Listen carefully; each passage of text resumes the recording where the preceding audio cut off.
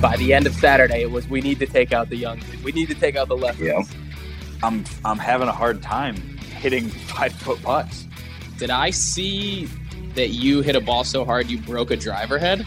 That is correct. It may be the only ball I squared up all day. What's your handicap? Well, we don't have to talk about that right now. I was a member at a private course like the last 2 years, but I've never been as like into golf. Was that a humble brag, guy? That was such a humble brag. Welcome back to another episode of the Lefties Lounge podcast. Ronnie here with John and Frankie behind the glass. What's going on, gentlemen? What's up? How we doing? Dude, happy to be back. Frank, glad to have you back. I think you skipped last week or something. It feels like we haven't talked in a while, but boy, do we have a lot to get into. We finally get to talk about the Connecticut Masters. It's the round 1 video came out. So we get to talk a little bit about that. We're still going to tease it. We're going to be working on that tripod. Frank Donardi is going to be working tirelessly on the day 2 video. But definitely go check the day 1 video out. It is just, Frank did such an amazing job. What did you guys think of that video? It's awesome.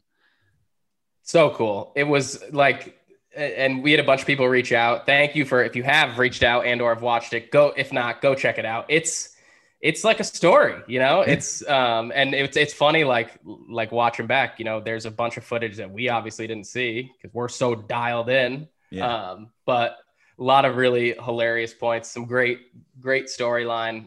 Yeah, we'll get into it a little bit later, but I'm pumped for the for episode 2. I love the fact that first off we have 2 episodes, which is insane. That's like pretty cool to say. And if you have not seen anything on this video yet, you are going to be thoroughly impressed because it is professionally done. So it's not just one of our YouTube videos that we made. It's real. It's legit. Yeah, I think it's like a culmination of us like finally getting where we want. And a huge, obviously, shout out to Frank Donardi because he is the reason why this all happened, and Coach Pete, who Ronnie for introducing us to him. And perfect segue, Frank, because we have him on. We had our first. We finally got to our lesson, which was outstanding, and we're going to talk about that with Coach Pete right after this, and then of course we'll get into a little bit of the PGA and. Lydia Ko won too, so we'll talk about her too. So let's jump right into the little sesh we had with Coach Pete. We are back with Coach Pete. We have had our lesson. It's happened. We're all very excited to talk again. Welcome, Coach Pete, back to the lounge. What's going on? Yeah, great to be with you guys. A little follow up from your visit, right? Yeah, exactly. We're gonna we got there. It was amazing. Guys, you want to just talk about the grounds first? And I mean, when you guys were there before me because I showed up in Glastonbury and there was no NPI in Glastonbury. But once I got there, holy crap, man, the facility is just absolutely gorgeous. What was your first look? John? My first look was at my phone. You continuously calling me because you somehow couldn't find this place. No, it was really cool. One, I didn't realize exactly where Portland was, to be honest. So coming down from Boston, I literally had no idea. And I start seeing Glastonbury, you see the big houses, kind of like the rolling hills, some big land. And it's a cool property. It sits on a farm, like this farm landscape. And then you got all the hitting bays from like a grass range that works up to the mats and then works up to the indoor, there are like 5 stations or I don't even know, 3 or 5. But no, it was cool. And you could tell it was brand new. Like the place inside was just immaculate and more technology than I've seen, which we're definitely going to get into, but really cool. Really cool. Yeah. More, by the way. More tech. Yeah. But it's Coach Pete. It's probably the most like picturesque place to hit balls. Like I've never, like all ranges, I feel like are caged in, you know, you have nets everywhere. And for like the listeners, this place is wide open and you're just hitting into farmland. And it's like, and when we were there, we had a great sunset. Like it was honestly the most picturesque. You could suck at golf. Frankie, that's normal there. Like, right. Really? Well, because I'm usually coaching till about 7:00, and any given time, sunsets are amazing there. Yeah, no, Just we got amazing. Yeah, check out that video too on your page, because that showed how nice the sunset was. That was so nice. But Pete, why don't you just tell us like the story of the building, because we talked about it at the lesson, and it's a pretty cool story. So let us in on that. Yeah, so I mean, it started about February 2019. Chris Cody and Donna Cody and myself had a meeting, kind of an introductory meeting. And this is what they were planning on doing. They were planning on building a performance center. Asked if I interested in talking about it more. A few months go by. We're signing a deal. Me and my family are moving from Massachusetts. The first incarnation of the building was much smaller version of what you saw. We were going to have 1,000 square foot functional movement studio. Because I always knew that there's going to be a really comprehensive approach to coaching. We're going to have one coaching studio and one fitting studio. And, the exact range that, the infield that you're seeing, that's enormous. The original incarnation of it was 26 acres. Now we expanded it out to be, I believe it's 30 acres where you're hitting into. So the range itself is 180 yards wide and 375 yards deep. Jesus. I didn't know that. Bryson can go there. Yeah, right. It's enormous. So the first event we ever held there was an amateur long drive championship. Oh, no kidding. It was the day before. It was actually the day we were moving into all of the studios. And they had a long drive contest there, and guys had no chance. Wind was coming in from the south.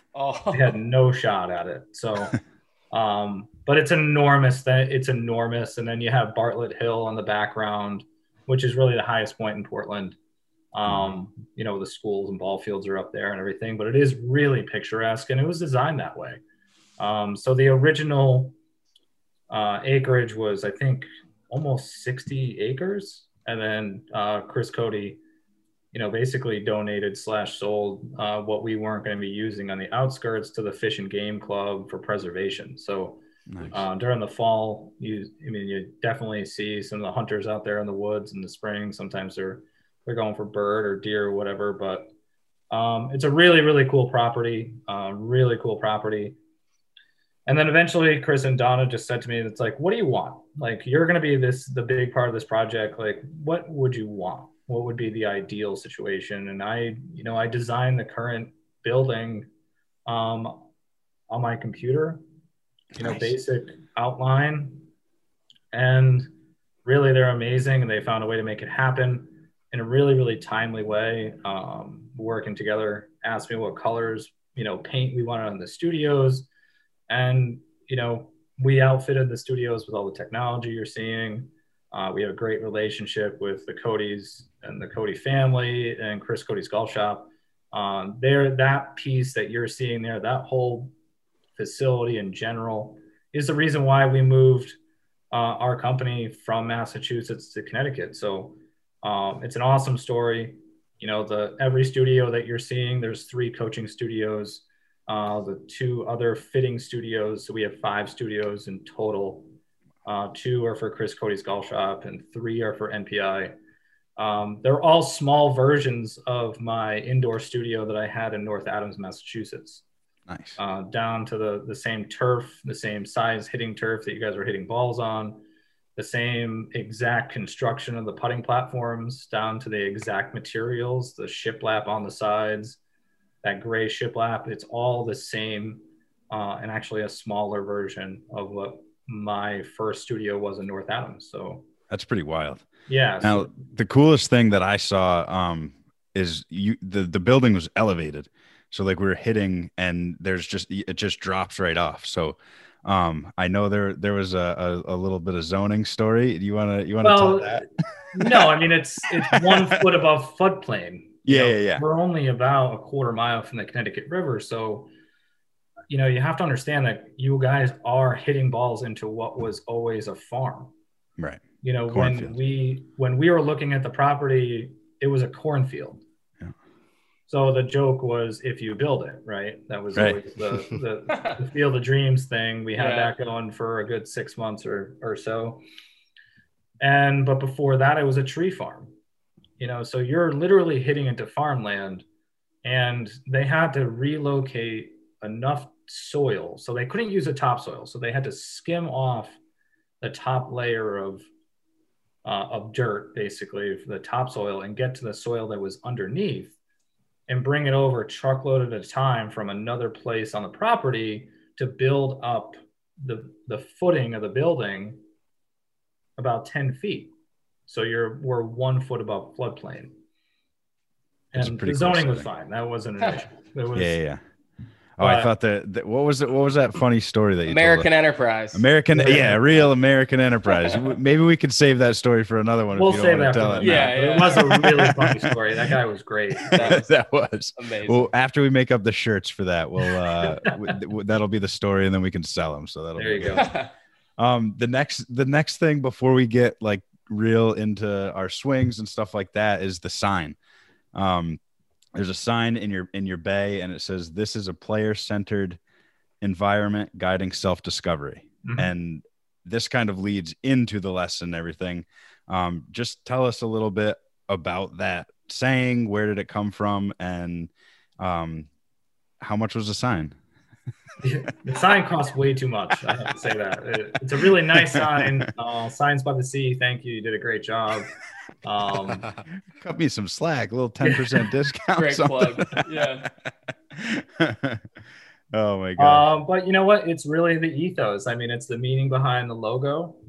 The meaning behind the logo is, the center of the helix is the player, and all of us are around it, supporting them and making sure that they're discovering their best performance possible. And I know that's all different for everybody and everybody's expectation levels and ability to execute skill and all of that.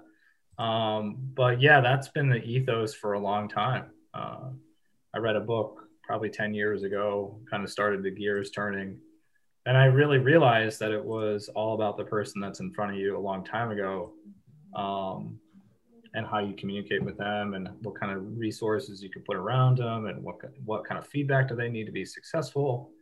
And, that really led us to that sign right in the entryway to NPI Portland. Yeah, that's awesome.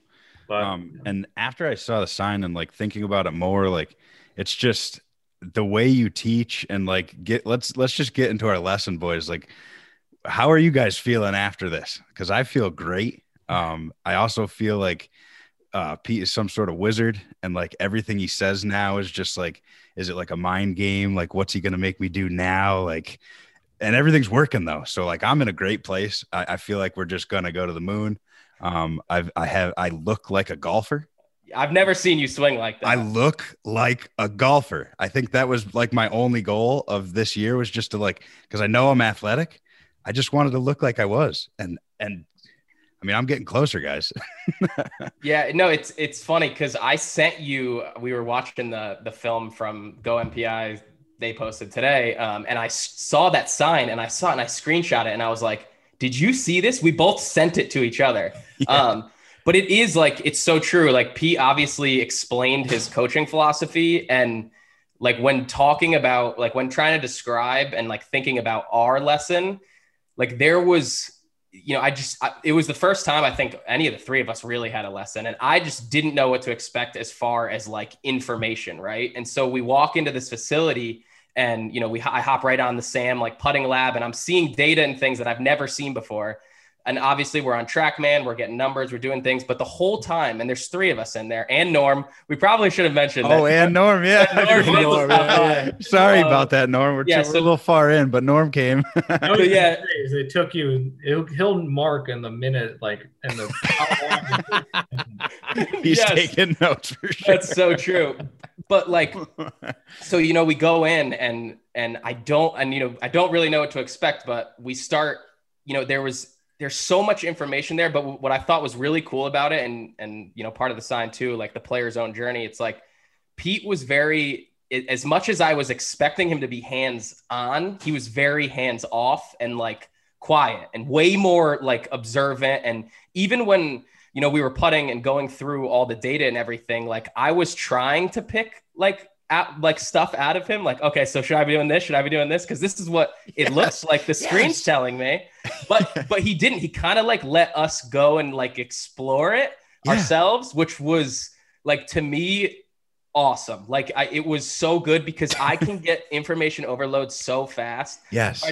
I just wanted to say, as far as like pacing of it, for us being there for 2 hours, and like from what we took out of, like we each had one swing note. Like I had one, he told me one simple thing about my swing and two very simple things about putting. And I feel like I'm a completely different person. Like, yes. Well, Pete and Krafik, this goes right back to what you were saying about being, Pete, you were very observant and less technical, you know, which I think, listen, I've never had a lesson in my life, so I'm just speculating, but I imagine there's a lot of, if you get into a lesson with an instructor, sometimes it can be very technical, right? It can change your swing. Sometimes I don't know. That's me speculating. However, there was a moment that, and I did not hit the ball well. I hit it terribly. However, no, you didn't. You know what? You've grown through it though, and at the end, you were getting better. You're piping 3-wood. Yeah, well, that's true. Yeah. By the end, you're getting better, and then there's a solution on how you can move forward. Yes, that's the piece. It's like, well, and some people take to it quicker, honestly, and some people get really weirded out that I'm quiet.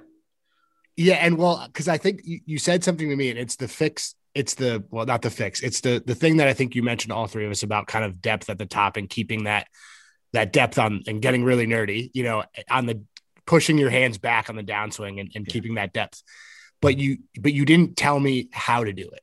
Mm-hmm. And you said that to me. You said, you noticed that I didn't tell you how to do it. It's just how naturally I would do it. Right. And I think that actually is like the thing that stuck out to me more than anything, because it's like that to me is the way, the philosophy of what you do. Right. It's like, well, don't tell me what to do. Just kind of instruct me how to get there, and then I'll do it with my own athleticism. Right. And I think that, and Pete, you speak on it certainly, but I think that's part of what you do. And I think that for us, I think all three of us, we appreciate that. No, it's a huge part of it, you know, and the biggest thing that I do is I give, like you said, I give people time, like, and I work with like very qualified tasks. And, you know, the worst thing that I see potentially happening on my part is that I give you something to work on, and then you make a couple swings and I jump all over you. Like, and then they're like, no, you're doing it wrong. Do it. And that's the last thing I do. And I tell people, especially in the first couple sessions, you know, I'm like, okay, you know, I'm going to be quiet. I'm going to stand back here. I'm going to watch very closely, but I'm going to be quiet. And I want you to hit, you know, 6, 8, 10 balls.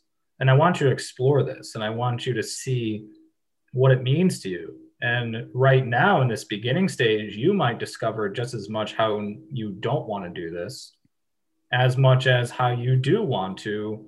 And I do it for the sake of ownership of the movement of the piece you're working on. So you're owning it. You're working on owning it your way and doing it your way. And you're not sitting there saying and trying to do something that I told you to do. Because then at that point, there's no chance that you're going to own what you're working on. Right. But if I give you like 10, 12, maybe 15 minutes of, you know, when we set the setting, there's plenty of feedback, isn't there? Oh yeah. That's the thing. Overload. I mean, you have video, you have, you know, we point out one number you want to be looking at. Like, there's plenty of feedback there where you really don't need me talking. Yeah. And that's the biggest thing that I try to do, is give people space, respect the process, respect them as individuals. And yeah, you're right, Frankie. I don't tell people how to do things until we're really identifying what's effective by what they're doing. So while you're going through all this discovery phase, I'm really closely watching, and I'm just waiting until you do it. You know, you do it your way. And I'm giving you feedback to that extent after a little bit of time, and then you make that the plan. And that was the same for all three of you. That's how I can coach 3 people at once.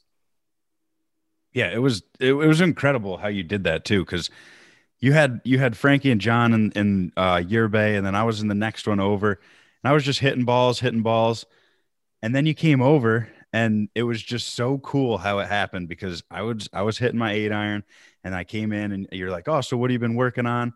Asked me what I was working on, and I was like, well, this is what I've been trying to do, this and this is how I feel like I'm hitting it. We went over the numbers, and you were just like, yeah, no, you're doing everything that you say you're doing. Hit a couple more balls, and I think I was hitting my 8-iron, and I was hitting it like 145 to 150, which is normal.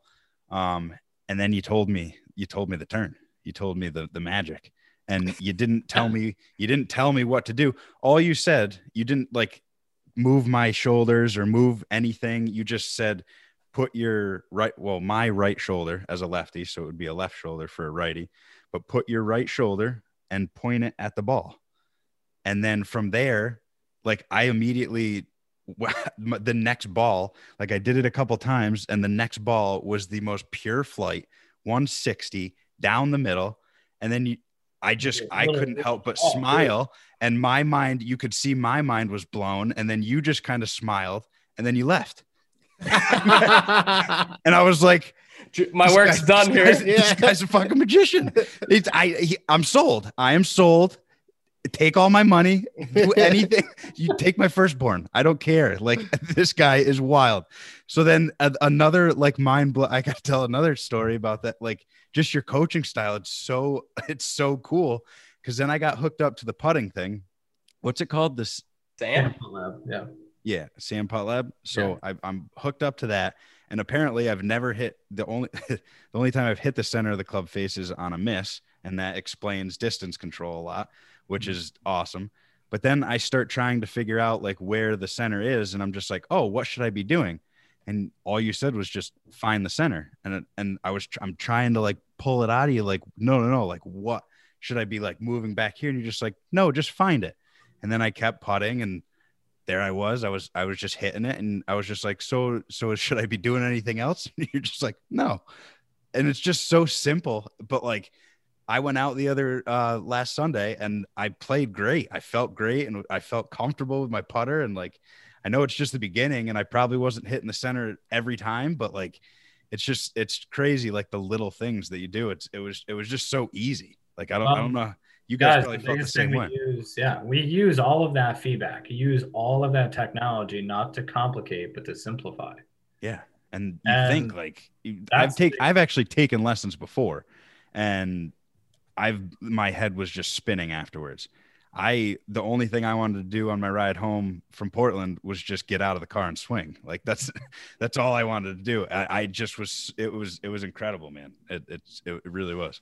It was great. I think I had a lot of fun. It was fun seeing you guys improve and have a good time with all the tech and everything. But that's the biggest thing that we do is we leverage our tools to simplify your thought process. And I tell people straight up, I say, if your attention starts getting everywhere, that's a huge red flag. You need to check yourself. Like that's a huge no. Because then, what we want to help you do is play better golf. Like, we don't care about playing swing. We don't care about, getting wrapped up in the minutia of all the numbers, because you saw how we work with the numbers on TrackMan. Yeah. Really simple, really pared down. Look where you're looking at carry distance, side, which is deviation from your target. And then we looked at low point, and that was a lot of what you guys were dealing with. You just didn't have a whole lot of ownership, except you, Ronnie, you were owning the low point pretty well. But Frankie, that was your big thing, right? It was just you couldn't get the club to bottom out after the ball. Right. And, and John, you were just working on giving yourself some space. It was the biggest thing, give yourself some room to work.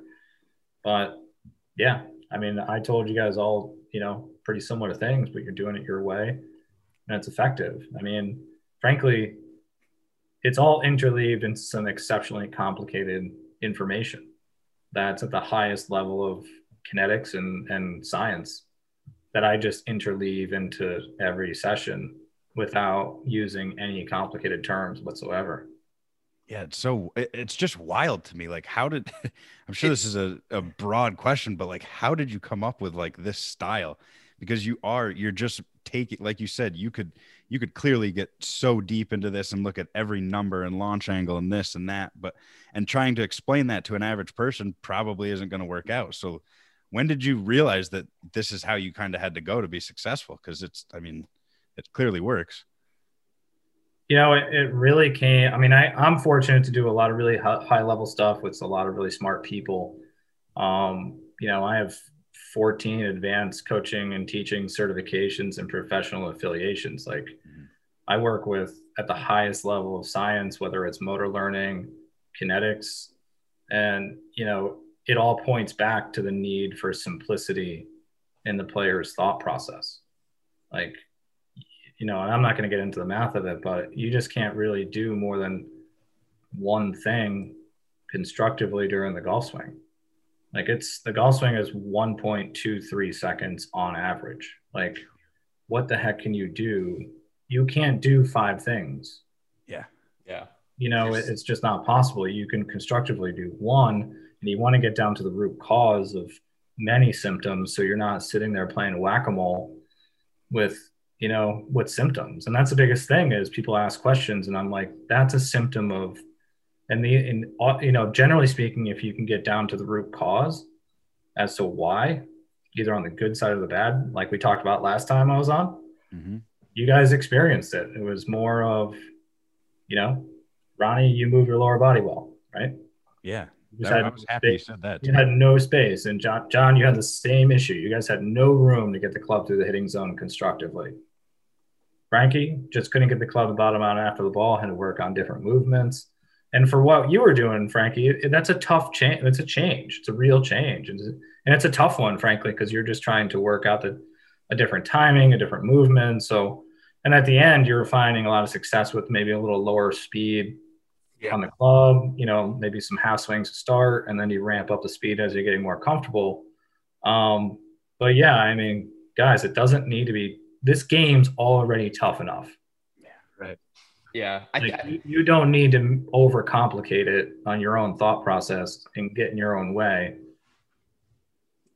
I feel like so much of, like, at least what I'm learning too is like, and especially now thinking about like the mental aspect of the game, what you're alluding to is like managing expectations too, right? Like, and that's goes along the lines for somebody who is having their first lesson and whatnot. Like, looking back now, it makes so much sense. Like, simply, what did we do? We found the center of the club face on the putter and on the club, and like that's all we did. Like, it was just, and it makes so much sense. But you go into it and you think about like your first lesson. Oh, what in my swing is going to change? Where you think so technical, we're in the world of like YouTube coaching where it's like 7 pointers in 8 minutes and it's all we consume. And it was just simply like, let's see what these guys can do. How can I help them hit the center of hit the strike point better? And it's so funny looking back at it now. It's like, you would think that going into it, I would have just expected like, all right, how am I going to make better contact? But you don't think about it like that. Yeah. No, you guys didn't get more distance off more club speed. No, and that's the thing too. Using the club right. Ronnie had that story, it's so true. Like, just to piggyback off, like, so my when I putted first and then went and hit irons, and I was in the bay with Norm, and I was hitting the ball all right, but I knew I wasn't squaring. Like, it wasn't terrible results. My shot pattern was definitely wide, and my yardages were changing. But the minute you literally told me the quick hands thing. I turned around right after I hit the first ball, and I was like, "Did you guys hear that? Did you?" Because the sound of the contact. Frankie heard it in the next bay. It was immediately, and I look up, like, to your point, Ronnie. I look up at the monitor, and I'm hitting a 7-iron 185, and I'm like, "Oh my god, what?" Like, and I'm using different balls or something here. Yeah. Did you look at the look on Norm's face? Yes. That was the classic part. Yes. The look on Norm's face, and you don't get much of a reaction from Norm on things. He was like, okay. Yeah, I can tell right away. He's like, oh, that sounded different. That was markedly different. Oh, it was nothing I'd felt in 20 prior swings. Yeah. Probably never felt my Probably life. ever. Yeah. No, but I mean, you guys are just seeing, what it is. And, John, you mentioned, you mentioned expectations. I love expectations. I think having expectations is an essential part of doing this well, and also your motivation for getting better. Reasonable expectations, or I want it to be as unreasonable as possible. Oh, I love it. Love it. Sick. Champion store. That's mine. Why not? Guys, why not? No, I know. That's what I'm saying. If you have I love goals, the confidence. Yeah. like you don't want to be delusional. Like that's different. Like, Right. Yeah, like I'm not making the PGA Tour, but the Champions Tour. No, but if you look at it's so true. Like if you look at successful people, they all had some irrational confidence at some point. Like it's just it is what it is. All right. So what do you think we can look for in our next? You said you wanted to see us every month, which I mean, I guess that's a good thing that you're having us back. But what do you? I mean, now that my swing is damn near perfect, what are you even going to work on once I come back now? honest opinion. This oh my gosh, I love how we just went from expectations. Pete goes, all right, I want to see the craziest expectations, and now Ron has a perfect swing. I'm just saying, I'm going to be on the Champions Tour, so I just want to know how hard we're going to go next lesson. No, I think all of you, by that point, you're going to be putting in work. I know you are, and you're all going to be in different points of your development, and we're going to have to check in, see where you are, answer questions. Do you grade? Do you grade people? Like, are we gonna have like assessments? Like, hey, like when you go to the dentist, like, hey, I know you're not flossing. Like, are you gonna be able to tell if we're not putting in work? Yeah. Nice. I don't grade anybody, but I think you should grade us. And no, see who's, you know what? Who's the bad kid in the class? I'll say this. So I mean, but right now, guys, you're at that beginning stage. Like you're still working on technique. At full speed. Like how many shots do you hit around at full speed? Yeah. Probably more than I should. Like maybe a couple? Yeah. Like not you're many. Mainly playing shots, right? Yeah, pretty much. So you need to be able to transition what you're doing with you found effective technique, and you need to be able to transition that into skill and play shots, have confidence with it. Have it transfer across the board, because guys, you hit one club. John, I think you hit driver a little bit. Barely. You tried hitting driver, Ronnie. Yeah. Frankie, you didn't make it that far. You were just working on what you're working on that day. Mm-hmm. But you guys have to be able to apply foundational pieces across the board, play shots with it. The whole thing is like TrackMan's a great tool because we have skills tests. So we put out a skills test of 36 shots, which is just about the number of full swing in a round. And we're giving you drivers, we're giving you random distances, and it's giving you a score from 0 to 100 based on how well you do. Working on proximity to the hole for shots with yardages. Driver is about controlling distance and direction. There's a lot to develop, guys, to have like a game that's going to result in better scoring. Yeah. And that's a big thing we do, is that you don't just work at full speed and say, yeah, man, I got this. And then you're going to go out and play golf and you're working at mainly less than full speed or whatever. You have to, it's a process, guys, and that's why I'm telling you to come back every month, because that's what I work with people at the minimum. And that's after usually some intensive period up front. I just know that you guys have a schedule, and it's good to have some time in between. Yeah. Go ahead, Frank. I thought that it's really interesting you just said that, because as I've been hitting balls in the last week since our lesson, that actually popped into my head. Like, I'm working on full swings, right? And pretty much that's it. And I think most golfers, when you go to the range or you're hitting into a net, like you're just working on full swings, full speed. Mm-hmm. Now you dial it back here and there, and especially in the beginning, maybe, right, to kind of warm up. But I was thinking, I'm like, how many times do I actually do this on a course, especially at my level, right? Like, I'm not hitting the ball from the middle of the fairway 150 yards out every time, or 130. Like, I'm hitting from the rough where I have to maybe go under a tree. I'm hitting, or I'm under 100 out, and I'm still trying to figure out what that is in my game, right? Like, I don't have that swing necessarily. So I guess what's from a skill standpoint, is there a point that you get to with people where it's more like, hey, we're not going to sit here and just hit, 150-yard shots, 160-yard shot. We're going to work on different planes or trying to get into different movements. Like, is there a, he's shaking his head. No, he's shaking his head. No, no, but I don't, because it's a lot of feel, right? Like, I mean, no, but I don't like it. Like you don't want to just change. You're finding an effective motor pattern for that person. You're finding an effective relatable point for that person. That person's making a connection. They're making good contact. They're controlling their ball, but that's at full speed. And there'll be times, because that's what I say to people, if I'm coaching you, like if you're not just coming in for a lesson and you just want a one-off lesson, which is very rare for me to do, I don't like let people have this warm and fuzzy session. Like, I'm going to stress it out. Like, if you're crushing it, yeah, like I'm going to put you on a skills test that's really hard, and I'm going to stress out the technique, and I want to see what kind of skill you're going to display. Like, where are you on the skill aspect? Where are you on executing? Like, and sometimes people, they're really a little further along in the process, and they start really realizing that they have this.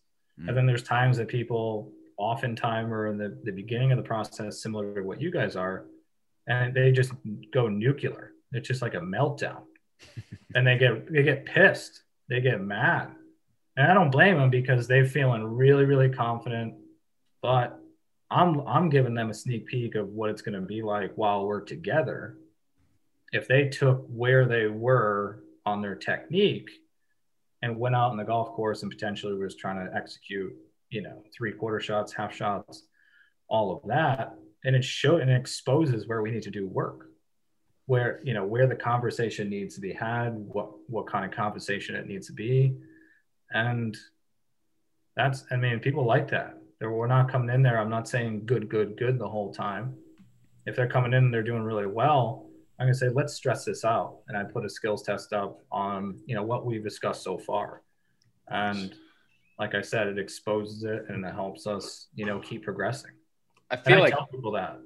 Yeah. I feel like that's a good segue for kind of looking forward. Right. And I know you're obviously a big data guy, but is there something that you like that is beneficial for us? Like when we're playing 18 holes, right? Should we be keeping fairway in regulation, green in regulation, putts? Like how much of that is useful to us or to you? Like where do you fall with that? I would say fairways hit and then proximity to the hole. Proximity. Like rough. Like you don't have to like pace it off or bring a tape measure or anything. Yeah.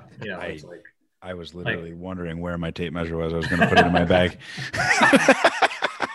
You would. With your phone clip and Letterman. Yep.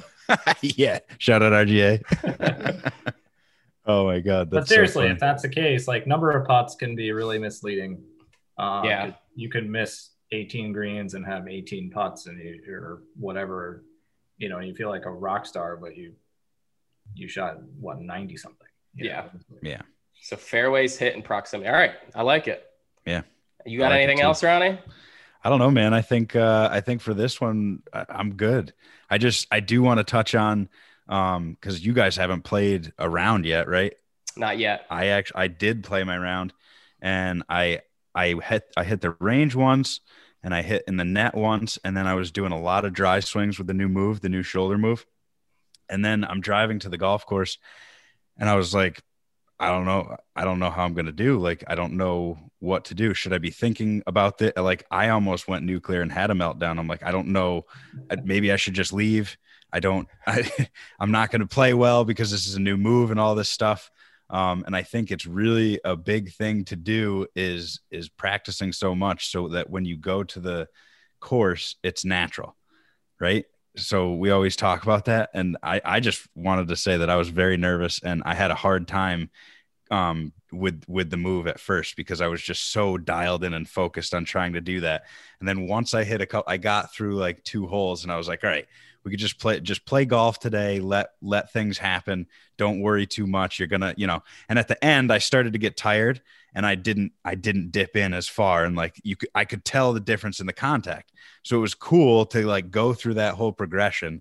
And I can't wait to see what you guys do after too. Cause like, I mean, we're all sending videos to each other, and we're on cloud 9. People. We're dialed. We're all. No, I mean, you guys. The expectations are high. I like it. Like you guys are sending videos, and this is what I do with people. Yeah. In between we communicate. I have plenty of guys that are, all over the place. I got people from Worcester. I got a couple people down in Florida. They just. That's amazing. Full access. So I mean, we're going to tell everybody to go. Right? John, I was texting you right before we came on. Like, oh yeah, I haven't. I was just about to look at them. I saw that they came through. Nice. He's been waiting. A couple videos. He's been waiting. We all wait on. We're just like, wow, is this a test? Is it?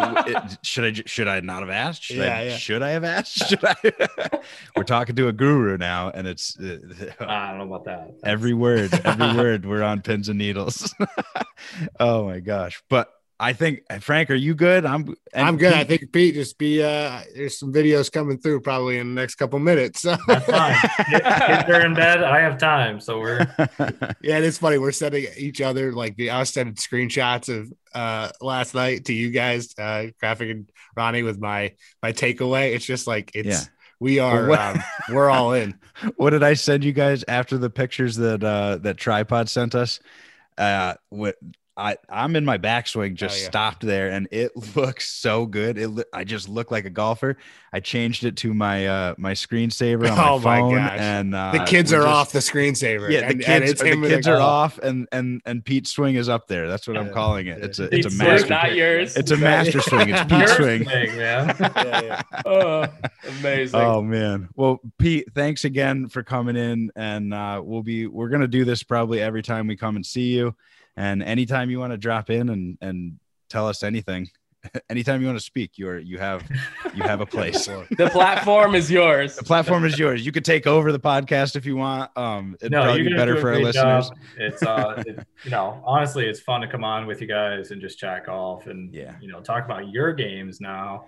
Yeah. And it's not this, it's not this idea anymore. You guys experienced it and you saw it, and it's not an idea. Real. It's real. Oh, it's real. And I encourage anybody who's listening, go down and see the facility, go see Coach Pete, all the guys down there. It's amazing. It's an experience. If you're a golfer, you should go there because it is top-notch facility. So it's pretty cool. Yeah, for sure. It's actually cooler than I thought it was going to be. That's cool though. I mean, yeah, that's what you want when you what you want when you get a blank canvas, kind of how you explained earlier, for it to turn out like this. The fact that you made it on your computer too is kind of crazy, but that is awesome. No, there's all sorts of good stuff. I got to just give big shout out to Chris Cody and Donna and the whole family that they're awesome. The whole team at Chris Cody's Golf Shop is super people.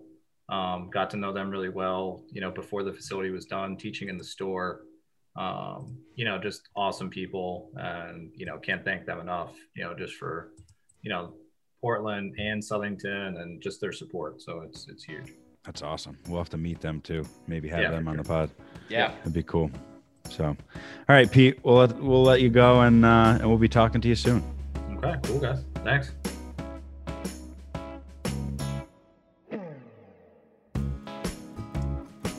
So, boys, Pete's awesome. I love talking with him. What a great time it was at NPI. If you can get to NPI, go there. Everybody is magical down there. The facility, right to the instructors.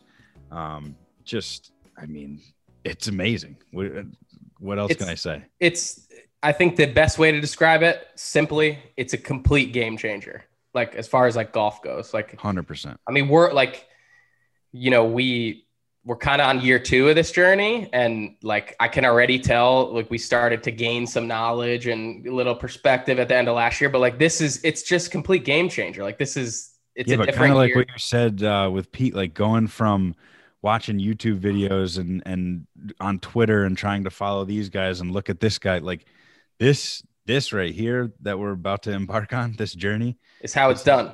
This is how it's done. This is how you get to the Champions Tour. Guys, I think we should make like a declaration between us. Okay. No more YouTube videos, no more swing changes. Okay, hold on here. Real quick. I know there's a few of us here that like to do that. Here. Let me, because I like where you're going, but let me say this: and especially with, we just talked about Pete's style, right? It's like, he's not really he's not putting us in the positions, or he's not really telling us like technically like what to do. So when, thinking about specifically with our hands, right? The hands high and away, when people are asking like, what did you accomplish, or what did you change? Like, what's different?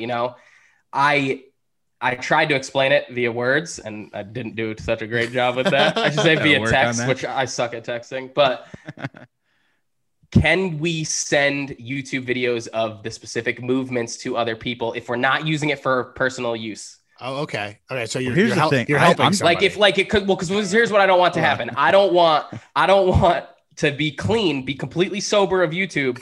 And then we have session number 2, and I'm talking to Lenore or somebody, or my cousin, and sending them something. Here's what I'm working on. And then they rat me out on maybe a DM or something. Right, because they're listening, obviously. Exactly. You're trying not to get caught. I don't want to get caught. Well, if it's a declaration, I don't want these bridges burned. Listen, I don't think I don't know, Frank. Do you have a view? I don't think you should be allowed to do anything, because really, should you be sending anybody videos?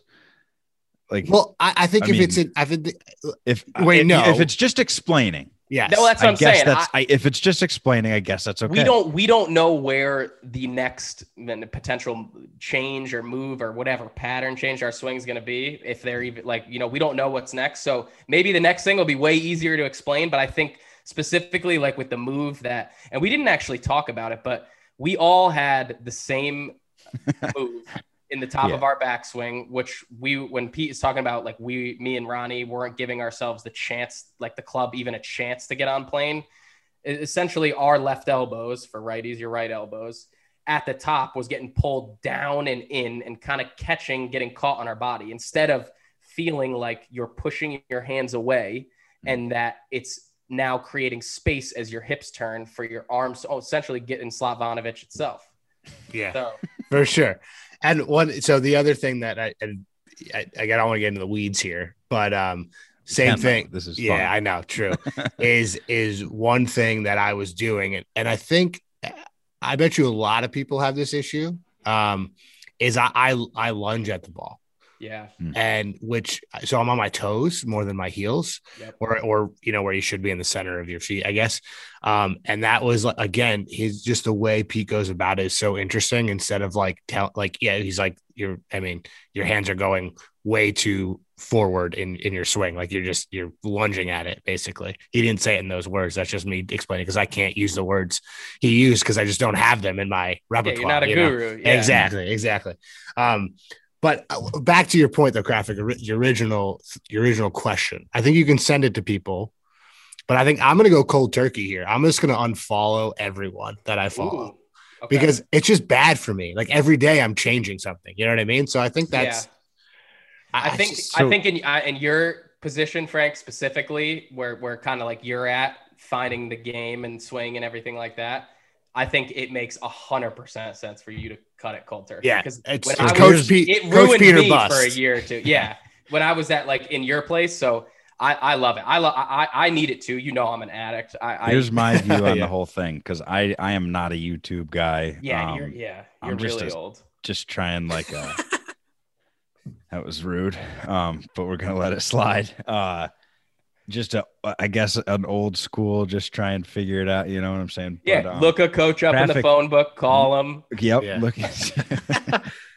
Yo, Instagram is so dangerous though. Dude, what I'm trying to say though, is that I don't think you should be allowed to go on a rabbit hole to find the perfect video. Yeah, that's fair. To send to YouTube. Yeah. Find the first one, send it. get it out of your life, or get better at words. The first step is or use your big boy words. Yeah. And just figure out how to fucking. I'll be sending. Instead of texting now, I'm gonna be sending videos of me like moving. Yeah. Oh my God. Absolutely. First step is admitting that there's a problem. Graphic. Yeah, right. So let's start there. Yeah. Exactly. All right, so let's get in. We could finally talk about the Connecticut Masters. Can we do it? Oh yeah, Let's do it. We can only talk about day one. Yep. We can only talk about day one. I know Graphic. Let's not start with you because it wasn't the best day for you. We'll get to you, but Frank, why don't you tell us about your first day? Oh, okay. So we're jumping right into. Let's just. How are you feeling? It was awesome. It was a beautiful day. I'll say this right off the bat. I think second time through much easier maybe than last fall, knowing the guys, that whole thing. So that helped. But from the game perspective and just playing, Fairview is like I feel like if you know Fairview and you've played there a bunch, it's a course that you can like attack, and there's just so many pieces of the course that like specifically for me maybe that I feel really comfortable with. So that helped a lot. And I think it's like almost like where I don't feel that way at Candlewood, even though I've played Candlewood a million times. It's probably the most played course I've played in my life. It's just different. Fairview like is open. You can't get there's not a lot you can get in trouble. Like it definitely, like watching you play it too, it fits your eye and it kind of fits like where you're comfortable with where the ball's going. And distance wise too, I have it like, and what good or bad, right? Like you guys both outdrive me, and probably everybody in the eightsome outdrives me. But like it honestly plays to my favor really well because I know what to hit on certain holes, like and specifically the back nine. I just historically play well, and I did it again. And I played, shot a 42 on the back. Like I can't be mad about that at all.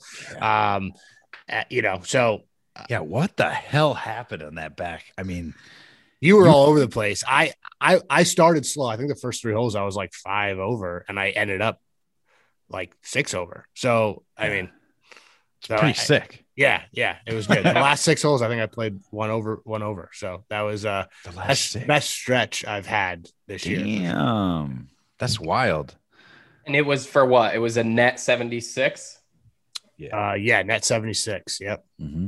Which was tied for T1, baby. Yeah, which I was shocked. And actually, what's funny about that is I think playing the front, not that playing the front nine bad was a good thing, but I think it got out of my head about like even thinking about like trying to be in the final group or trying to be like up on the leaderboard. Too hard. Yeah, exactly. Like I just played the back nine loose and like didn't really care about where I was going to be in the standings, and honestly, I was shocked that I was T1 after we all added up. And I was too pleasantly surprised, obviously.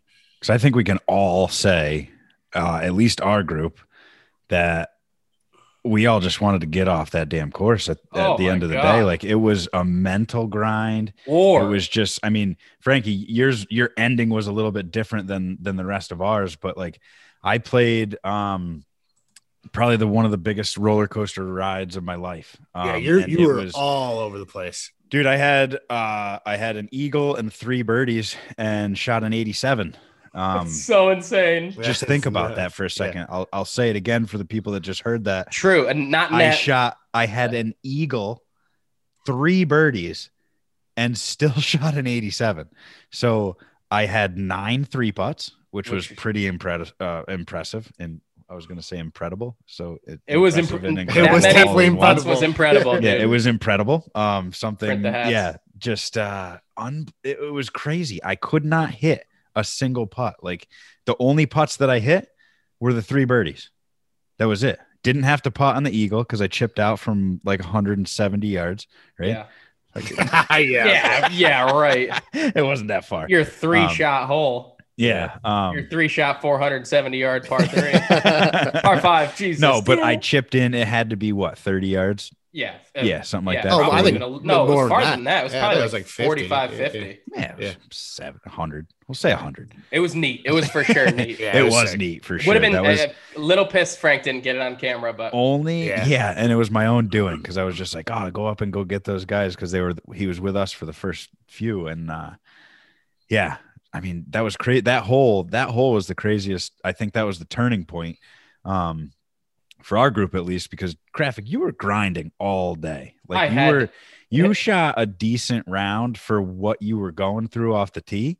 Off the tee, it was a struggle. I hit two tee balls that were decent, and it sucks so much. Like coming off that, having to talk about this off that Pete interview, because if I simply had just went and saw Pete, none of this would have happened. I know. Imagine how different it would have been. It was just simply put, and it's funny because it's like so obvious too now, and I kind of knew it was happening then, and I just didn't know the fix. And the fix is exactly what we just talked about with the whole hands thing. And what was happening for me is I have a tendency to just my hands get fast and they beat my hips, and I have a little. I just have this pull draw. And sometimes when I get super fast, it's just a rope yank. Like it's a line drive over the first baseman's head. Like it's nasty. It's gnarly. It is. Yeah. And at Fairview, it does not play well for you though. And dude, and Ronnie's seen me have it at Fairview before. Remember that round, dude? The meltdown of what birthday? It was on your birthday. Oh, it was on my birthday. It was the first round of the year, 4 or 5 rounds ago or years ago. It was bad. Yeah. And it had to be triple digits. It was one of the worst. It was brutal. If you never played golf after that, I wouldn't have been surprised. It was the worst ever. Now this Saturday wasn't like that, but not at all. Off the tee, it kind of had those like, and I know what it's like to get in trouble off the tee, but it's just we talk about it. Really good shot, and you chip well, Frank. I can't help but say that you have some of the softest hands that I've ever seen. Like you chipped so well that day. I appreciate that. Yeah. Graphic, the spin, the cheddar that you brought on Saturday, it was aged just perfectly. It had a perfect scent to it. Like you were just grabbing the greens and just pulling the string. Like it was nuts. So that definitely helped you. Yeah, the worst part about that's what sucks about like rounds like that is when like when you fight to save. Like what did I shoot? I shot 89, and I fought to save it. Like I got 100%. Up and down. Like I lost 4 or 5 balls, and I got up and down from like 120, 110 yards, like multiple times. That's what I'm saying. Like you were making that thing. Yeah. But I had nothing. Yeah, but if you got off the tee, zero swing, zero feel. If you got off the tee, I would say you probably would have shot at low 80s. That's how bad your tee shots were. Oh yeah, I lost 4 golf balls. Yeah, it was. Which is a Fairview, like that can't happen if you want to score. Right. That's a lot. That's a fucking lot of balls. And I think the point that you're saying though, Graphic, like with getting up and down, it's so big. It comes back to like when you don't have certain things, like other things, it tends to like not even out, but like you can rally a score just based off. And I think I did the same, like a similar thing, right? Like iron play was terrible, but like I'm getting up and down for whether it's par or bogey, right? And you're saving holes. And that's, I mean, again, back to like just what we're trying to do here, like that is so big, and understanding what the hell is going on each day is just so important. And like, if that's working for you, like, obviously you want to be on the green, but putting for birdie, but like, listen, if you can get up and down, sometimes that's just as important, Yeah. So. But, and so I'm playing with Shaw, who, well, we obviously have to talk about. I was just gonna. The 3 of us are playing together. Who goes even through 6 holes, and was it though? I keep. Yeah, he was even through 6. Oh, but it was the 6th hole that was that par 5. So I think it was even through 5. Sorry, maybe even. Through 5. We kept saying even through 6, but he was even through 5. Yeah, and on the 6th hole, he had that kind of errant drive that was just off to the right. It wasn't bad. But right. Yep. Yeah. I know what you're talking about. Yeah, you're right. So either way, even through 5, though, playing so good, dude. Like so good. He played Fairview. Like, oh man, he had 2 par 5s where his second shot was 150 yards from the hole. 2 par 5s. That's on far. 3. He had a 150-yard shot. You want to know, insane. like, I haven't played with Chris a ton, but after that round, I feel like he's got like some like Cantlay vibes, like just a silent killer. Like he wasn't showing like too much emotion during that like 5 holes, and like he was just attacking. Yeah. And then even on the last 3 that he absolutely did not do well, you couldn't really tell like how he was feeling. Yeah, I mean, you were riding with him, Graphic. So no, I mean, we were like, it was pretty.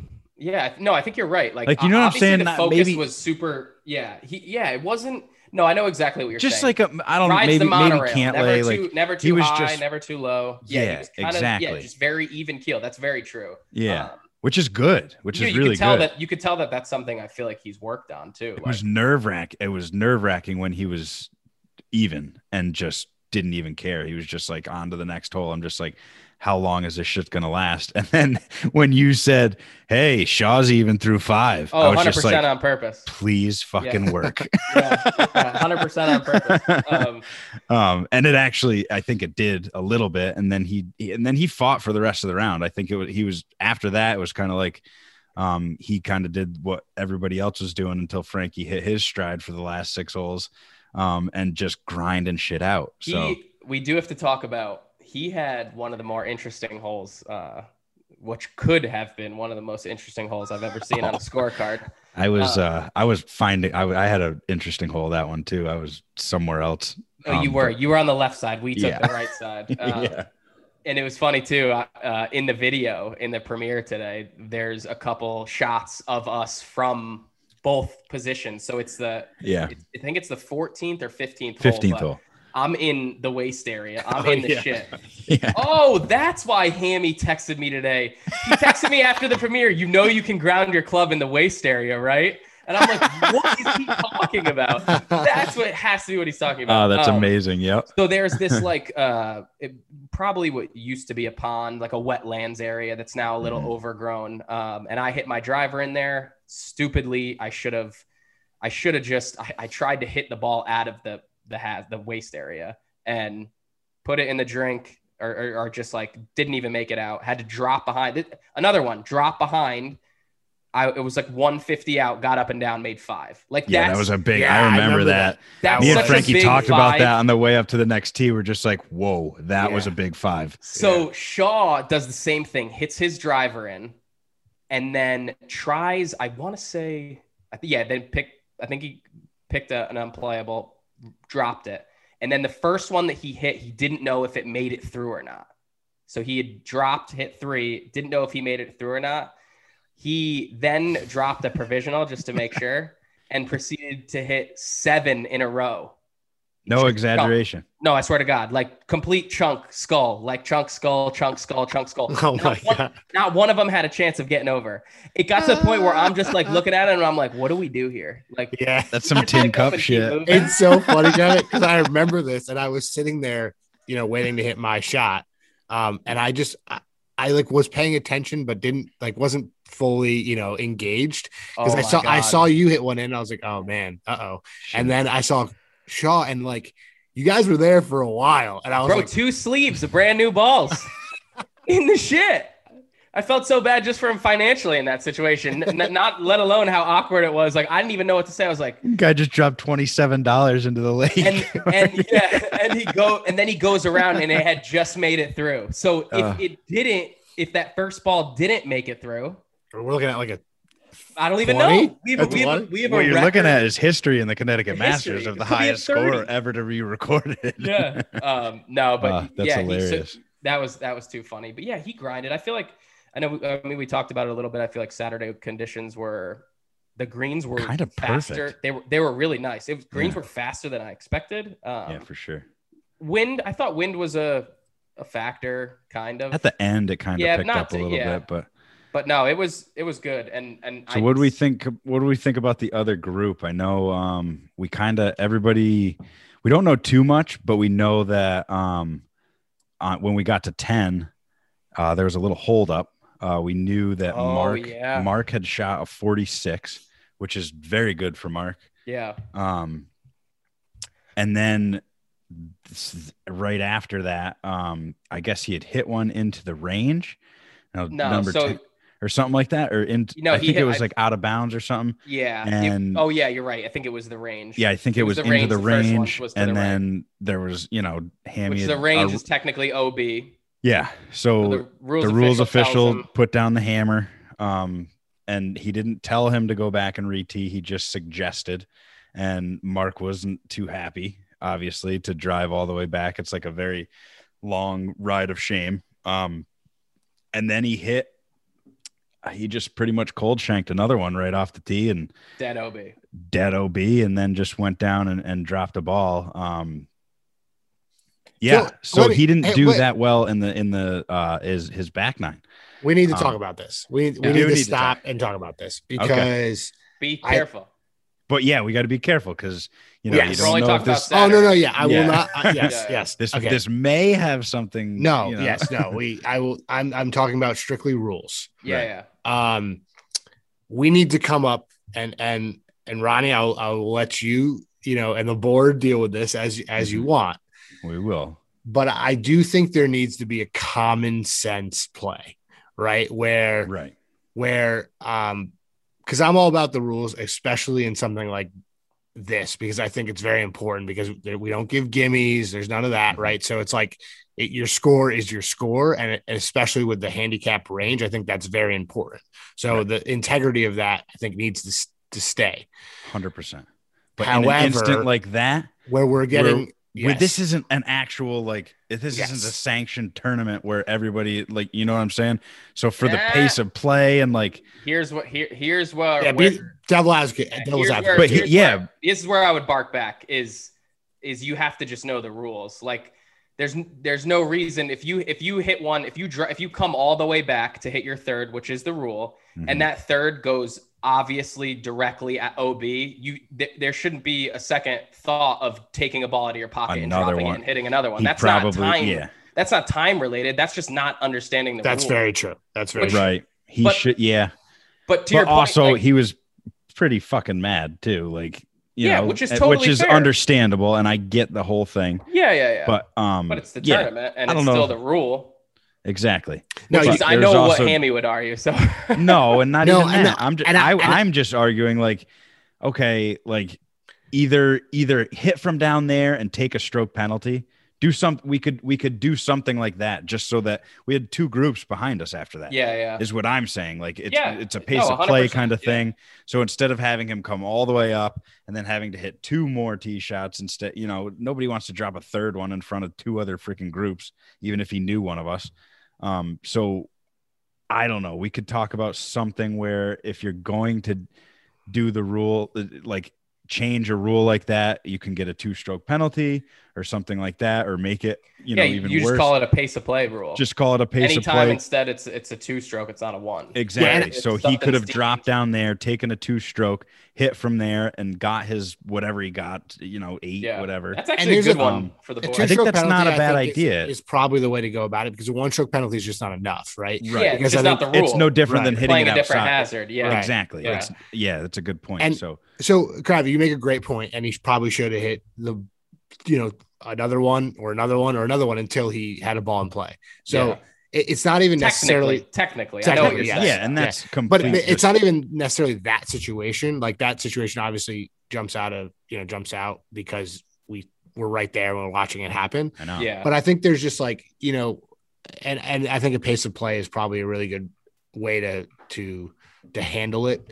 Because I just think, listen, we're not pros. I want to play by the rules, but at the same time, I think we need to take in consideration that, listen, if you drive 250 yards up the fairway and your ball is lost in the woods, going back probably is not the best way to go about it, right? Yeah. Let's just. Right. Well, it's funny you say that because, and sorry to cut you off, but I had this conversation with Hammy 2 years ago, because when I played, the USGA actually thought this conversation that we're having right now went to the USGA for the same exact reason, same everything.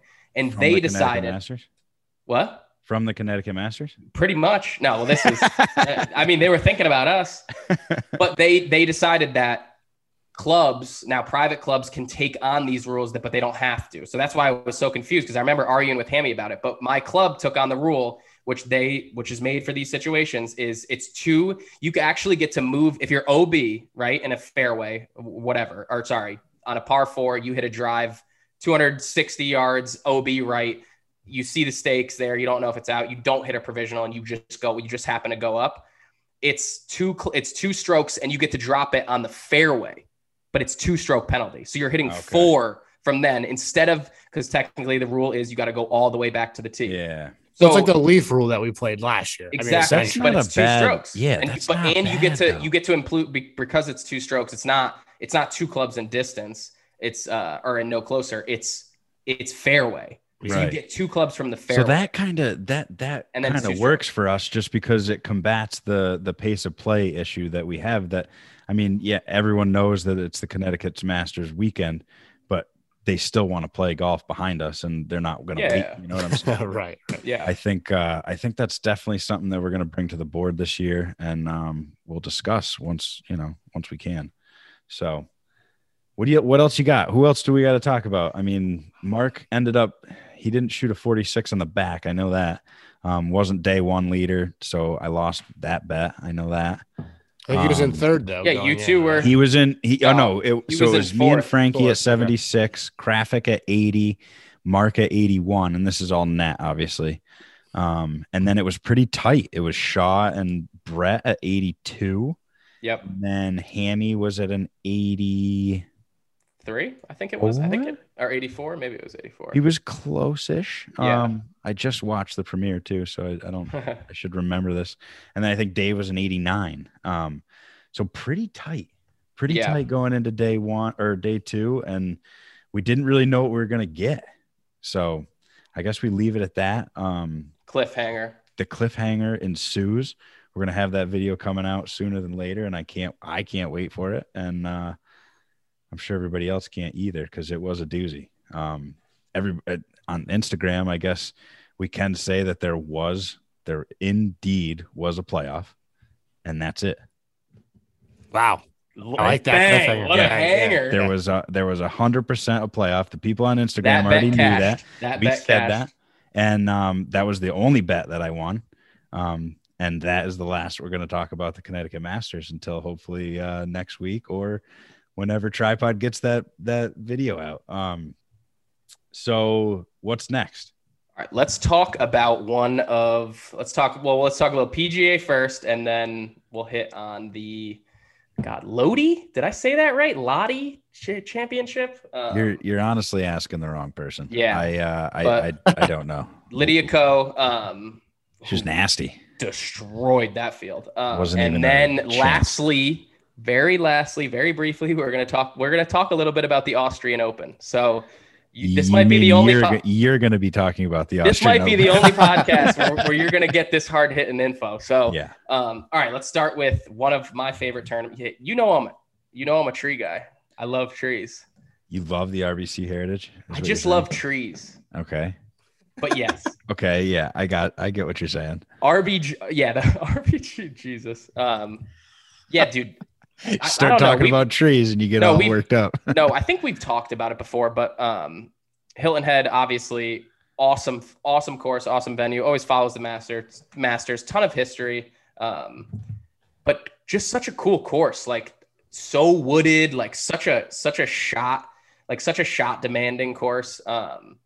I love it. And are you in, because that's the thing. A lot of people are either like watch it or don't watch because it's the week after the Masters. Do you normally watch it? Are you a fan of that golf course? Because it's kind of got its own style. It's short. It's just under, I think it's just about 7,100 yards. Anybody can win it. It's not, it's obviously not it's a target golf course. But it's just this one, I usually take the week off. Okay, which this one usually, I feel like a lot of people normally do. Yeah, after the whole press releases and all the media and all the stuff from the Masters, I'm just tapped out. Yeah, there's such a build up. Not that I don't want to watch it, but I just feel like it just helps to, and we had a crazy Masters week.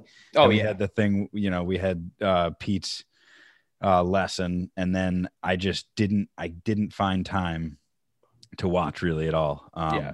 I did notice that Stuart Sink's son carries the same tan lines as him. Just has God. a hell of a lot more hair. Carries his bag and the same tan line. It's the most ridiculous thing that both his sons have the hair of a god. It's similar to your hair right now. Thank you. Yeah, you could say it. I'd like to put them in the same category, but the oldest son there, he had some flow going, boy. Dude, he was what a bro. He's straight off a plane. He shows up. He's just in athletic shorts and a t-shirt. He's got a headband on, long hair. I think he was wearing flip-flops. He's been there before. Serious all I have to say. He's been there. Yeah. But yeah, I got to see, a few shots. I don't know what the hell happened to Colin. Colin was in second place, right? Yeah, he was in the final group Sunday. A pretty crappy Sunday, huh? Yeah, didn't have it. All right, so let's start with Stuart Sink, obviously. Yeah, okay. 47 years old. One thing that I noticed, obviously not normally watching Stuart Sink a lot, he's a big dude. He's big dude. Yeah. Big dude. He's 6'4", 240. He's a big dude. Yeah. And his swing speed is kind of crazy. The dude's 47. He's faster. His swing speed is faster right now than it was 14 years ago on tour. Wow. Obviously been on tour for a really long time. This is his third time winning the RBC Heritage. He won in 2000, 2004, and now 2021. I always thought this was Jim Furyk's tournament. So he comes, right? It's his. But I know. And he comes out, and what does he do? He shoots 63-63, breaks the 36-hole tournament record, who was previously held by Jack and Phil Mickelson at 13 under. Just destroys that. He starts just kind of ridiculous. He starts 63-63. He's got I think 5-shot lead Saturday, and he's just kind of in the captain's seat. And it was really his job Saturday and Sunday to go out and kind of just manage the golf course and not really make any mistakes. But another storyline with Stuart Sink that we talked about last week. I know you're going to love this. I know you're sick of hearing this. Decade. Scott Fawcett, we introduced him with Will. It's just crazy though. I admittedly did sit in on a webinar that Scott Fawcett posted on Twitter, hopped in there, a nice hour and a half of him explaining Decade. And it was really interesting. Everybody that listens to this podcast is just so overwhelmed that you actually did that, and so surprised that you did that. Everybody just went, no, Graphic really did that. No, listen. Hey, I'm not the only one. You can hop on the train if you want, but that dude was on all week. I'm there. Every major golf podcast. I'm ready. Shit. Does that make us not major? So I should have reached out to him. He has liked a couple of our tweets though, which is huge. But huge, absolutely huge, dude. But the story's crazy though. We talk about Decade, the whole managing the course.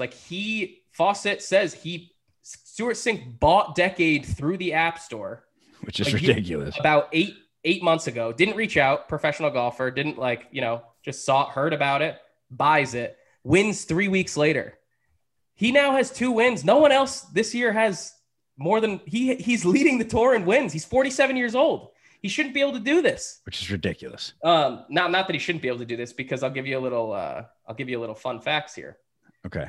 This year, average driving distance, he's longer than Tony Finau, Justin Thomas, Bubba, and Xander. Shut up. Wow. That's ridiculous. That's serious? Yeah, that's serious. That's shocking. Yeah. Oldest player in PGA Tour history at 47 with 2 rounds, 63 or lower in a tournament. Jeez. He's got to be close to the oldest on tour to win, right? Or that's maybe up 53. Maybe I'll. Yeah, not 47, but definitely getting up there. But he's 3 years away from the Champions Tour. Yeah. That's crazy, dude. And he's and obviously, and the reason I bring up Fawcett is because Decade, the whole process was a huge talking point all week in golf. The whole Stuart Sink happens, and it's funny, kind of a little bit of a bone to pick with the PGA Tour, because you look at the Sky Sports, which is over, in Europe, their whole broadcast Sunday, everything that they talked about was all about Fawcett and Decade and what this is and the strokes gain metric and everything. And what is the PGA Tour? What is the coverage? It's just it looks like they're doing, that's a terrible accent. looks like they're doing, they got a game plan. They're talking in code and like all these things. Was that your take on an American accent? No, dude. That was supposed to be. I'm not even. Oh, that was European. Yeah. Okay. European, like British, like what? You both are. It's just an accent, all right. Okay. Multiple accents in Europe, Ronnie. Yeah. Just to let you know. Okay. Anyway, that's a good point, Frank. Big. Said I was a geologist either. So no, but he goes out, wins this tournament on a shot, on such a target golf course. One of my favorite things about Stewart Cink that I found this weekend, I actually just find this hilarious. I just thought about this. In his Instagram, if you look at his Instagram profile, I don't know if either of you guys saw this. No. I'm stealing this from PGA memes. Shout out. He has his what's in the bag. So I'm going to read you his Instagram profile. It's Ping G410 driver. Then I'm not going to list all the models, but fairway woods, irons, catch putter, chasing a Pro V1, burning hickory, and generally running amok around the world. What a gangster. What a weird dude. He's got his what's in his bag in his Instagram profile. That's 100%. I've never seen that. Too. Oh yeah. Well, I guess he used to be kind of like an out there social media guy. That's sick. So my question to you guys, okay, Stewart Cink's won twice on the PGA Tour now. Over 3 million, I think, or right around $3 million. His son's caddying for him both times. Do you think that he's given him more than 10%? Ooh, great question. Great question, right? Or do you think he gives him anything? Well, I was gonna say, and says, "I'm gonna put it in the savings for you because I'm Papa Bear and I could do what I want." How old is he? I don't. Geez, that's a great question too. Because I think that has a lot to do with it. You might have to look that up. Like 20. Yeah, it looks like he's 23. Yeah, he's definitely old enough to make his own decisions and take that. But you're talking about $300,000 he's made this year. Oh, if he did the 10%, Yeah. Does he? So what? It's such a question. I guess what would you do? So say for my son, you're 47, right? So in 10 years, Ronnie, you're on the tour. You get your Thomas is on the bag. Let's talk about when I'm on the Champions Tour and Thomas is on the bag. Exactly. Right? Thomas on the bag. Champions Tour. Obviously, it's not going to be. He would say he's 20 years old. Yeah, you got to remember this is Stewart Cink. Like this is a major winner. And that's the thing. Like if I was career earnings, he's well off already. Yeah. Yes. If I was as financially set as Stewart Cink, dude, I wouldn't mind giving him 50%. He's over 25 million career earnings this year alone. He's at 4 now. Yeah. Oh. But also, you want to teach probably the doesn't kid, matter. You also want to teach the kid, like, hey, you got to earn.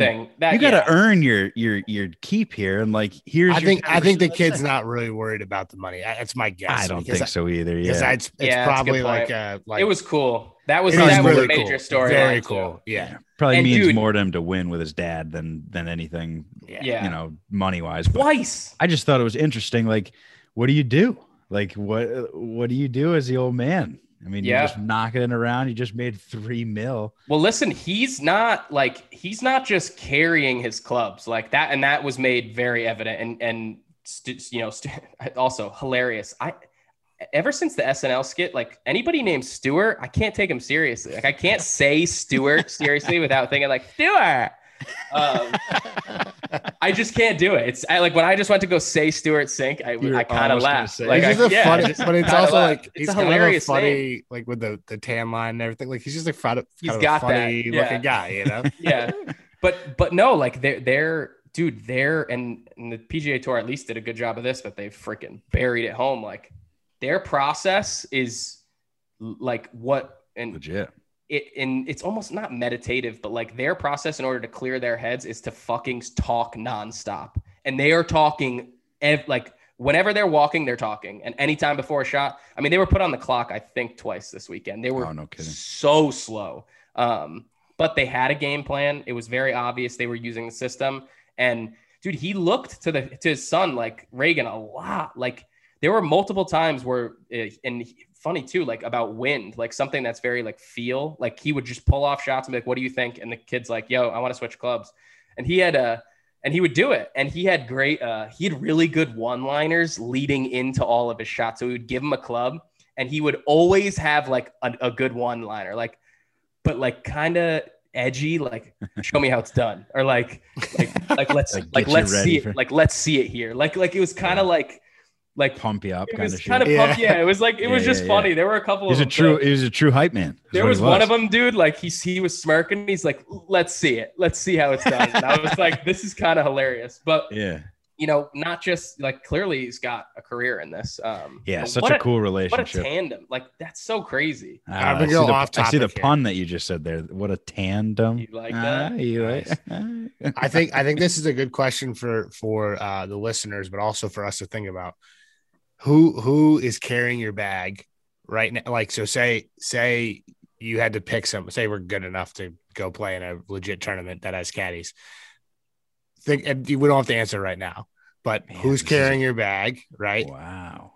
And what type of person are you on the course? Think about it. Like, ooh, this is really good. This is like, good. Like, are you like a Stuart Sink talking constantly? And like, that's what you need to kind of get in that zone. Like you were saying, are you like, you don't want to hear a lot from your caddy? It's more of like, just, he's there to help when you ask him. Right. Yeah. Or speak when spoken to. Right. Or you are you like in the Jordan Spieth, like, like just constant, like kind of banter and arguing a little bit. Like, I think there's like a lot of different, damn, I wish we had more time on this. I mean, this I think 2 hours, but we can save it. We can save this. And it's a good, definitely. I think it's like a cool thing. Like, I'm ready. I've thought about this. Like, who's on you already got your guy? Oh no, I like I like the idea of like painting more of a picture of who, like the type of person, like Frank was saying, not specifically like, oh, like a buddy, like you know, like, you know what I mean? I think more of like who that character is that you need to. Who's going to get you in that place? Because I think you're right. Kind of, you could easily just pick like, okay, like that guy's, my buddy's good at golf, so let me just bring him along with me, right? So you're saying So you're saying more style. Okay, so I'll go, Ronnie, and you can go off this, or I'll kind of be brief. But so for me, the first thing I'm thinking about when you said that is I'm not worried about I don't need anybody to help me like mentally to like keep me in like a place or whatever. I'm good with that. Like I don't need somebody to like check me or make sure, you know what I'm saying? Like, how different caddies have that. So I'm good with that. I'm not even thinking anything about that. The mental side of it, I feel like I'll take care of. I want somebody that's very technical but quiet. So somebody who's like really good but like quiet. But I want their opinion, but I don't like it's funny. I used to be way more of a talker, especially like while playing. Maybe I still am. You guys can attest, but I don't call you Chief Longwind for nothing. That's a good point. But I should say, like when I tournament play and like different play like that, I feel like now I'm way more kind of switched off. I'm definitely quieter and not like as talkative. So I feel like in that sense, I feel like that suited me better. So I would want somebody quiet, super technical, but that's fucking good at golf. Like they have to if we're talking about a situation, there goes all of us. I want them to be fucking nasty at golf. Like that's it. I want, especially like, cause I feel like I'm definitely more on the creative side. Like as far as like what works for me, how my mind works, I want somebody who's fucking nasty. Cause I want that type of input. Like I want them to see what I think that I'm seeing, not saying that I'm nasty, but if it was ever at that point. Interesting. That is interesting. So I would go not super social, which if you know me, maybe you'd think, nah, actually no, I could see. It's almost like a Bryson kind of, like, I feel like his caddy is like just a super technical dude that stays quiet and speaks when spoken to, kind of. He's too fat though. Yeah, but I'm not saying him. I'm just saying that type of person. No, so I was thinking he's got to be under $180. No, I was thinking in the sense of like I was brown thinking hair. I was thinking is that dude chicken nasty? And long walks on the beach. Are you thinking that dude's nasty? Maybe he is, but I'm not. Dude. I'm thinking, I'm thinking that there's a lot of big dudes out there that are cursing you because they're good. I think I'm complete opposite Get in of shape. You, Graphic. Get the fuck out of here. I'm complete opposite. I need like a hype man. Yeah. Like someone who's just gonna talk to me and almost distract me from the game. Yeah, like, that's what I was. Like, that's what I was trying to say. Like, get me. Yep. I don't care about like from the time I hit the ball to the next shot, the last thing I should be thinking about is golf. Like, you need to be like, let's talk about the fans or the chick over there in the stands. Like, let's talk about like what we're going to do afterwards. That's, and I need a hype man too. So kind of like you were saying with Stuart Sink's son, like little one-liners right before a hit. Yeah. Hell yeah. Come on, Frank, stick it. Yeah. It's something, like that's like, I know you can. Yeah, exactly. Yeah. Come on, boy. I think I'm on the same lines as you, Frank, just like a hype man, but knows when to be quiet too. Like, I don't need somebody to pick me up every time I hit a bad shot kind of thing. Like, I think a mix between both you guys, because like, I feel like mentally I'm getting to a place where I can kind of control what's going on. And I feel okay, like doing that, coming back from a bad shot, kind of stuff like that. To Frank's point though, do you feel like you ever need a distraction that in the pace between hitting shots, that it would benefit you to have somebody to talk to more, to spark conversation, than to you be with your own thoughts? I don't think so. I don't think so. Like in between, maybe more so when I'm playing well. Yeah. Like just kind of keep my mind off of that and just like keep doing what you're doing kind of thing. Like, and good point. I think then would be, but just kind of, I don't know, a guy that just really knows me for me, and just, but that's the perfect person, right? The perfect guy that just, when I need you to talk, you talk to me. And like, if I need, he knows the moments. He knows the moments. I got a little sunscreen on my, just rub in your sunscreen. The moments. That's like, a good point too. Yeah. Like if you're playing, like you just said, that's a perfect example, Ryan. When you're playing well, you actually want some distraction. And when you're not playing well, you don't want that distraction. And I think like a good caddy, I would think, would know those situations, right? Have either of you ever caddied? I have caddied. Yeah. I've never caddied. No. I've caddied for some really in a tournament, in like members and stuff like that. Oh, okay. For some, I don't want to name drop or anything, but for some pretty high level people. We should do that. So I caddied in a PGA sectional tournament. Oh, wow. For a player, obviously, one of my buddies, but maybe we'll do that. We'll save. We got to do this. We're getting way off topic. We got to wrap this shit up. We'll do some caddy stories next time. This episode should be named the longest. The Bible. Yeah. No. Yeah. Yes. No. It's just we've gone off a tangent. Tangent one. Tangent two. Good. Tangent Golf three. is getting good. All right. So we'll wrap it up quick. Yeah. Nothing more to talk about the PGA really. Stuart. Nothing. There's so much more. John. All right, rapid fire, John, go. Okay, rapid fire, go. Siwoo Kim. We're not going to be able to get to the Austrian Open if you don't. Siwoo Kim. Did you guys see the putt ruling? Actually, you know what? Fuck it. If we there's too much. All right. Siwoo Kim. I'll go quickly. No, we'll forget that. Billy Ho calling out Zalatoris, calling out the arm lock. That's a big storyline. Morikawa. The short putts came back on Sunday, which he missed like 4 or 5 from inside like 5 feet, which was not great. That's what it is. He didn't have it. Well, that's a old Morikawa storyline, and I actually saw somebody talking about this. It's not the fact that he's just a bad putter within 5 feet. He's kind of just been a bad putter. He's been a bad putter. Matsuyama vibes. So did he go back to his old putting grip? Do you know? Because I remember he changed before. What was it? I think it was just recently. Yeah, it was. Yeah, because he was working on something again, but I think he's still using that same grip. He's got the pistol. I'm pretty sure he's using that pistol. Yeah. Cool storyline Sunday. Harold Varner III pumps his first drive out of bounds. I was actually watching the coverage, and one of the guys on the ground was walking by, and Harold HV3 asked him if he saw the ball, and he's like, "Yeah, it's OB." And HV3 just clear, happy as day, just goes, "All right, thanks, man. You have a great day." And in a very not even sarcastic, and goes down and shoots 66. Comes in T2, goes from 93rd in the PGA Championship rankings to 53. So he's essentially all but guaranteed himself a spot in the PGA Championship this year. So really cool. He chipped in on that hole too, didn't he? He's a good chip in for 5. He did for 5. He chipped in for bogey on. He's a fall. He just started a podcast. It's a great story. Too. I know, we're not giving free ads, but HV3 is a good dude. And he literally just started a podcast 4 weeks ago. Yeah. So maybe we could have him on. We'll be on his. We'll just be a brother sister pod, you know? Yeah. That'd be cool. Next. Do we want to hit on, we'll hit on Lydia Ko quick. Yeah, dude, your show. Let's obviously go. 28 under, wins by 7 shots, which is a ridiculous number, by the way. Crazy. A lot of people it is a ridiculous number. Like I saw that. Here, you want no, damn, that's a big number. And then when you just said that, like that's a ridiculous number over 4 days. You think that's ridiculous? I'm gonna give you way more ridiculous. Let's go, boy. Over her last 82 holes, Lydia Ko has made birdie or better 41.5% of the time over 82 holes, birdie or better. So almost every other hole, almost half of her holes, she's making birdie or better.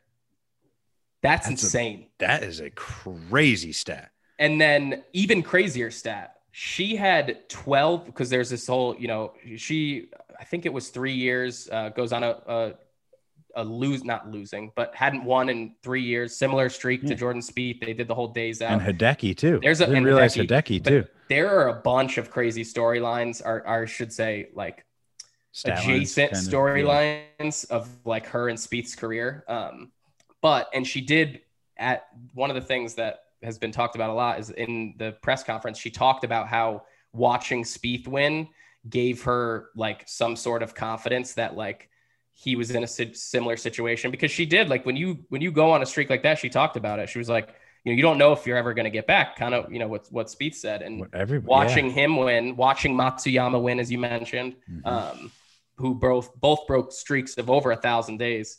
Pretty encouraging. But another crazy stat, dude, she had before she was 19 years old, she had 12 wins. Before she was 19. Every other player ever all time combined has 13 wins under the age of 19. Gosh, that's stupid. That's insane. Great. I remember when she came on tour, and it was just like Lydia Ko. She was just winning everything. It was absurd. Dude. And they're just like, she's so young. Like it was nuts.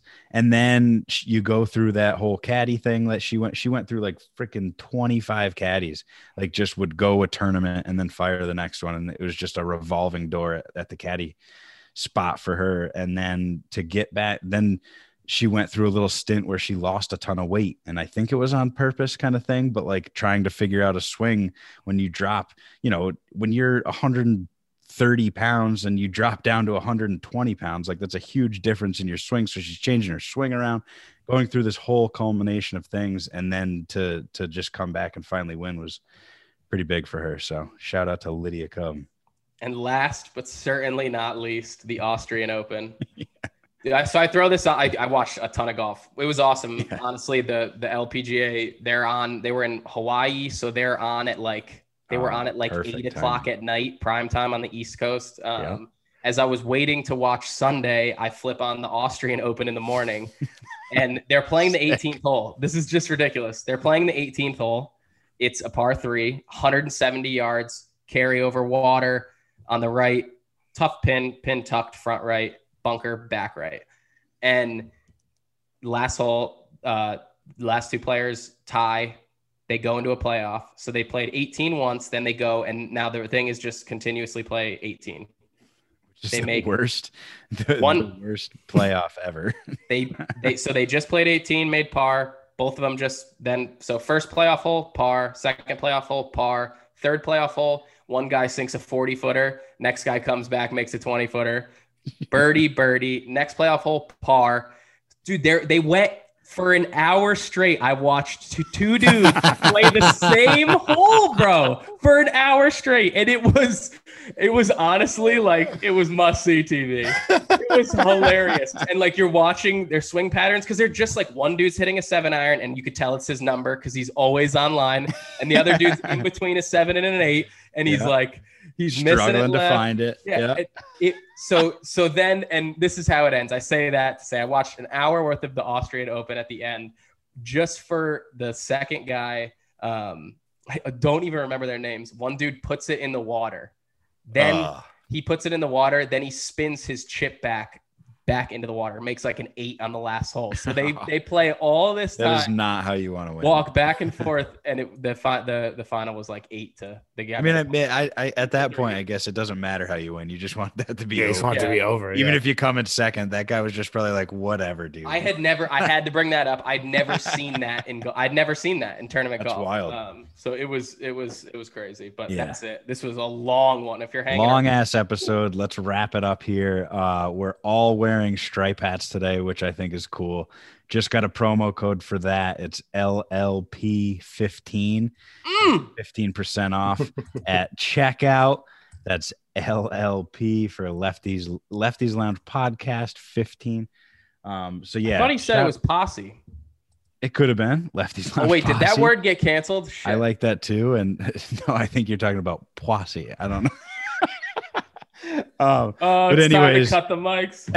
It's definitely time. LLP15 at stripegolf.com. And then what else we got to plug, Frank? The website. Yes, we just got a brand new website up and running. Frank's working tirelessly on that. It looks great. Go check it out. It's leftiesloungegolf.com. It's just got all our episodes. It's got a little bit about us. I died at what Frank wrote about himself. It was very, very funny. So go check that out. Again, it's leftiesloungegolf.com. And let's get out of here, guys. We're done. Thanks for listening to this week's podcast. As always, we are produced by Deuce Productions. Shout out to Deuce himself. If you're liking our banter, subscribe and leave a review on Apple Podcasts or wherever you get your podcasts. Don't forget to like us on Instagram at the.lefties.lounge. And if you want to get in touch with us at all with any questions, comments, or something you'd like to hear us talk about, you can email us at theleftiesloungegolf@gmail.com. Thanks again for tuning in, and we'll see you next week.